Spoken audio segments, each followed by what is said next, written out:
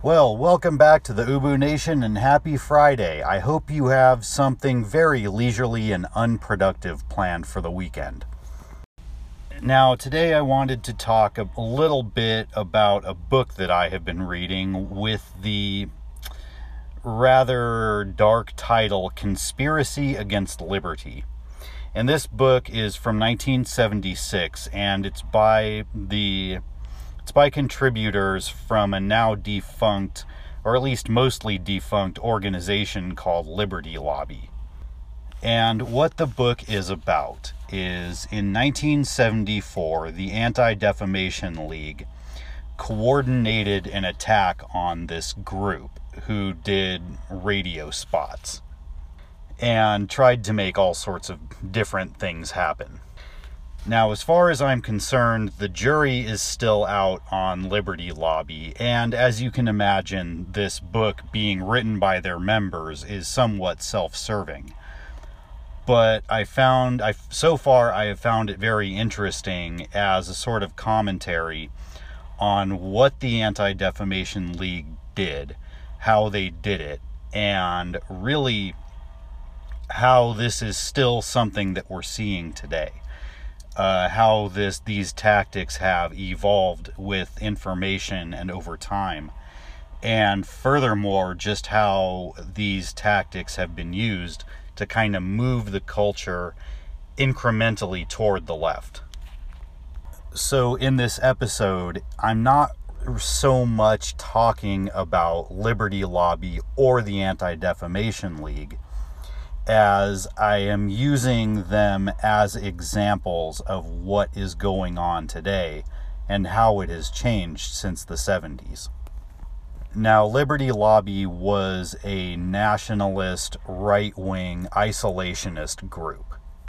I guess nowadays we would call them paleocons, and they were against United States policy in the Middle East, specifically regarding Israel.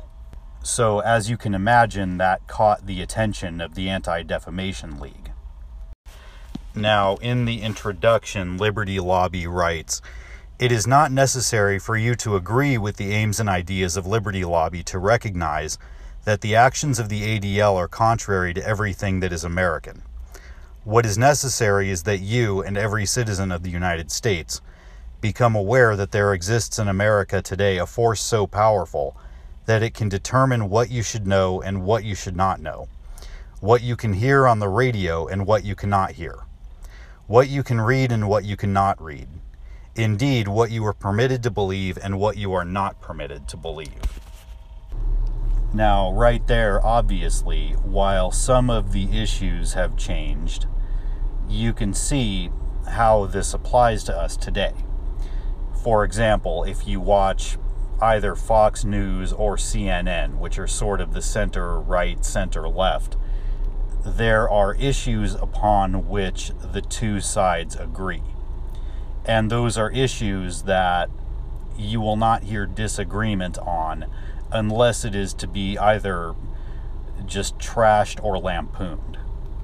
Furthermore, if you consider some of the accusations that are being made against Facebook, Twitter, Google, the social media companies in general, as far as censorship of certain ideas go, this is very pertinent to us today. But moving on, the Conspiracy Against Liberty Lobby and its radio program was set in motion at an ADL meeting on February 13th, 1974. As documents obtained by the lobby show, it was at this meeting that the ADL decided to get This Is Liberty Lobby off the air. One of the problems, as outlined during that meeting, was described as freedom of speech. Interesting. In other words, the ADL was going to have to find a way around the constitutionally guaranteed right of freedom of speech to squelch This Is Liberty Lobby. Arnold Forster, general counsel of the ADL, had some proposals, which included claiming that Liberty Lobby in some way threatened American democracy. So an unconstitutional plan was to be presented as acceptable by smearing Liberty Lobby as anti-democratic. Thus, the ADL counteraction against This Is Liberty Lobby was launched. the pressure began to build. Hold on a second. Members of the ADL who knew radio station executives or who advertised on radio stations carrying the broadcast were told to contact their friends and associates and tell them the broadcast should be discontinued. If that didn't work, the next step was a threatened economic boycott. Now, Vox Day talks about this in SJW's Always Lie. This is the point and shriek and then isolate and swarm portion of the SJW attack. And notice, it goes back, we have it here over 40 years ago. And there's some reason to believe it goes back probably about 100 years. I've seen talk about the Anti-Defamation League doing this thing going back likely to its inception around World War I. Now, Liberty Lobby says, from the evidence you will read, it becomes clear that the ADL would like not only to exercise censorship over everything that is said or published in the United States, but also to prescribe exactly what is to be said on every radio and television program and in every publication and classroom in the entire country. Now, this next part is interesting. If someone writes a letter to the editor of a newspaper expressing views that run counter to the views of the ADL, not only is that letter instantly answered with the official party line, which is only to be expected, but the ADL goes so far as to contact the employer of the writer of the letter in an attempt to have him fired. Now, just think about your Twitter mobs nowadays. If a person says something remotely interesting on Twitter, next thing you know, you have Joy Reid from MSNBC calling for that person to be fired, along with hundreds of thousands of blue-haired idiots. See, the tactics are the same, but the technology has become increasingly sophisticated. Now, what was the group's initial sin? Well, according to them, This is Liberty Lobby attracted the considerably less sympathetic attention of Israeli representatives in the United States. For Liberty Lobby steadfastly and forthrightly opposed any United States policy which would use taxpayers' money to benefit other peoples at the expense of the United States, which would play favorites among other nations, and above all, which would involve the United States in the quarrels and wars of other countries. Israel is almost totally dependent on United States largesse for the maintenance of its aggressive war machine, and Israeli agents and sympathizers in the United States are almost totally responsible for United States support of Israel, which is an outlaw state as far as the other countries of the world are concerned. Now, tell you the truth, I personally don't want to get involved in that particular argument right now. I don't know if I ever want to get involved in it. I personally think that at this point, a lot of the money that the United States is spending on various things would be better not spent at all. At the same time, I'm not going to cry crocodile tears for the Palestinians like a lot of people on the right do. That's my 2 cents on the issue. That's not what's really at issue with this. What is at issue here is what happened once the Anti-Defamation League caught wind of this. The Anti-Defamation League immediately went after the advertisers of the stations that were carrying Liberty Lobby's segments. And there was a piece, or here's something they write. A later deposition by Jack Geller, one of the advertising lodge members who attended the meeting. This is a meeting between the Anti-Defamation League and these in various groups. Was especially revealing, as will be shown later, but it does not take much imagination to conclude that the advertising fraternity was represented at the gathering for specific, sinister reasons. Advertising is the lifeblood of the United States communications media. Without it, a privately owned radio station or broadcasting network could not survive for a week. While Liberty Lobby's program was not dependent on advertising for its production, the radio stations which carried This is Liberty Lobby, and of course the Mutual Broadcasting System, relied entirely on advertising for their existence. If the ADL could put pressure on enough advertisers to abandon stations which carried this as Liberty Lobby, the stations would collapse, and few businessmen would let things go that far without capitulating to the extortion.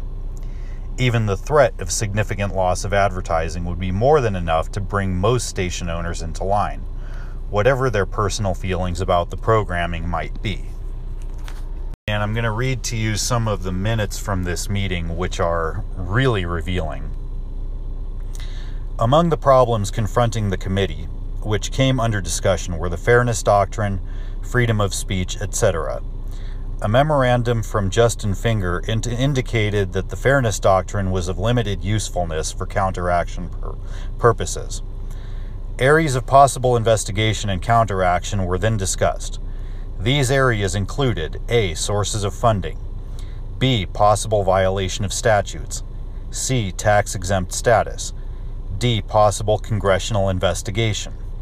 This is what Vox Day talks about with an appeal to amenable authority. The following conclusions were reached. Liberty Lobby is of sufficient importance to warrant ADL action. 2. ADL should undertake a campaign to express, that's a typo, Liberty Lobby for what it is. It's probably expose. The exposure should not be confined to anti-Semitism, but should include all areas which indicated that the organization is a threat to American democracy. 3. Counteraction to the broadcasts should be two-pronged. A. On the national level, the issuance of publicity exposing Liberty Lobby, and B. On the local level through the regional offices, the management of the radio stations be approached and informed of the nature of Liberty Lobby. This effort should be conducted jointly where possible with any church groups, black groups, and others who may be willing to cooperate. 4. That the 1968 issue of Facts on Liberty Lobby be updated and other information materials gathered for counteraction purposes. And then the meeting's adjourned. And the Liberty Lobby people write about this. This is a tactic which aims at mustering widespread and in particular non-Jewish support for ADL attacks and blunting the possibility of counterattacks against the ADL by hiding the special interest nature of the ADL's aims, making it appear that what is really just a threat to the ADL and Zionism, or simply inimical to Israel's interest, is also supposedly a threat to a wide range of other elements of American society. Now, the ADL found one of these amenable authorities in a congressman named Joshua Eilberg, who was a pro-Israel Democrat. And in one of their pieces, they quote him. It says, "What I put into the record on July 18th, probably the congressional record, was not a smear, but a statement of fact. It was a detailed, documented report by one of this nation's most respected human relations agencies, the Anti-Defamation League of B'nai B'rith. For more than 60 years, ADL has defended democratic principles, supported the fight against bigotry and discrimination, and has guarded against extremist forces that threaten our cherished American values. One such force is Liberty Lobby. I stand by my statement that the leadership of this organization espouses great sympathy for Hitlerian Nazism and has been proselytizing its vicious and clandestine brand of anti-Semitism on radio, including this station. And they say that will give you an idea of how Congressman Eilberg responded to what he called a personal attack. He went on in his tirade against Liberty Lobby that Liberty Lobby, when it maligns Jews, often veils the racist ideology of its founder with euphemisms like dual loyalty and Zionist control, and claims it is merely patriotic, but its undisguised religious bigotry emerges in the very pages of a pamphlet advertised by Liberty Lobby on this station. Now, I want you to consider for a moment what happens nowadays when a group like the Southern Poverty Law Center decides that you are a hate group. The Southern Poverty Law Center, which is obviously a left-wing group, will put an organization on its hate watch site or its hate map for something like opposing gay marriage. Opposing gay marriage is then not so subtly equated with racism. So the group which opposes gay marriage is now suddenly a racist group as well. Then major media outlets will quote the Southern Poverty Law Center as a civil rights organization that calls this group a hate group, and that becomes a fact in the record. And that is exactly what happened here with this Congressman Eilberg.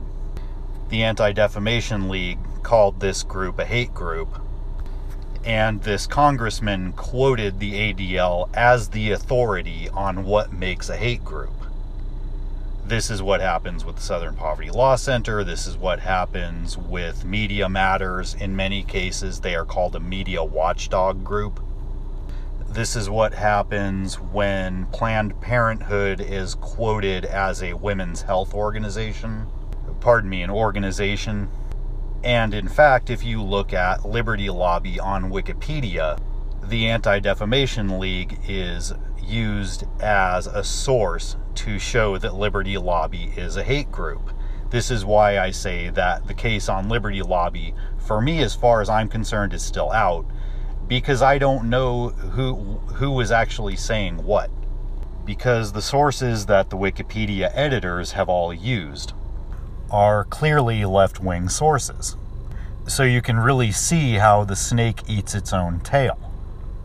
Moreover, when these various left-wing sources are used as sort of nonpartisan, middle-of-the-road sources, this has the effect of incrementally moving the culture to the left.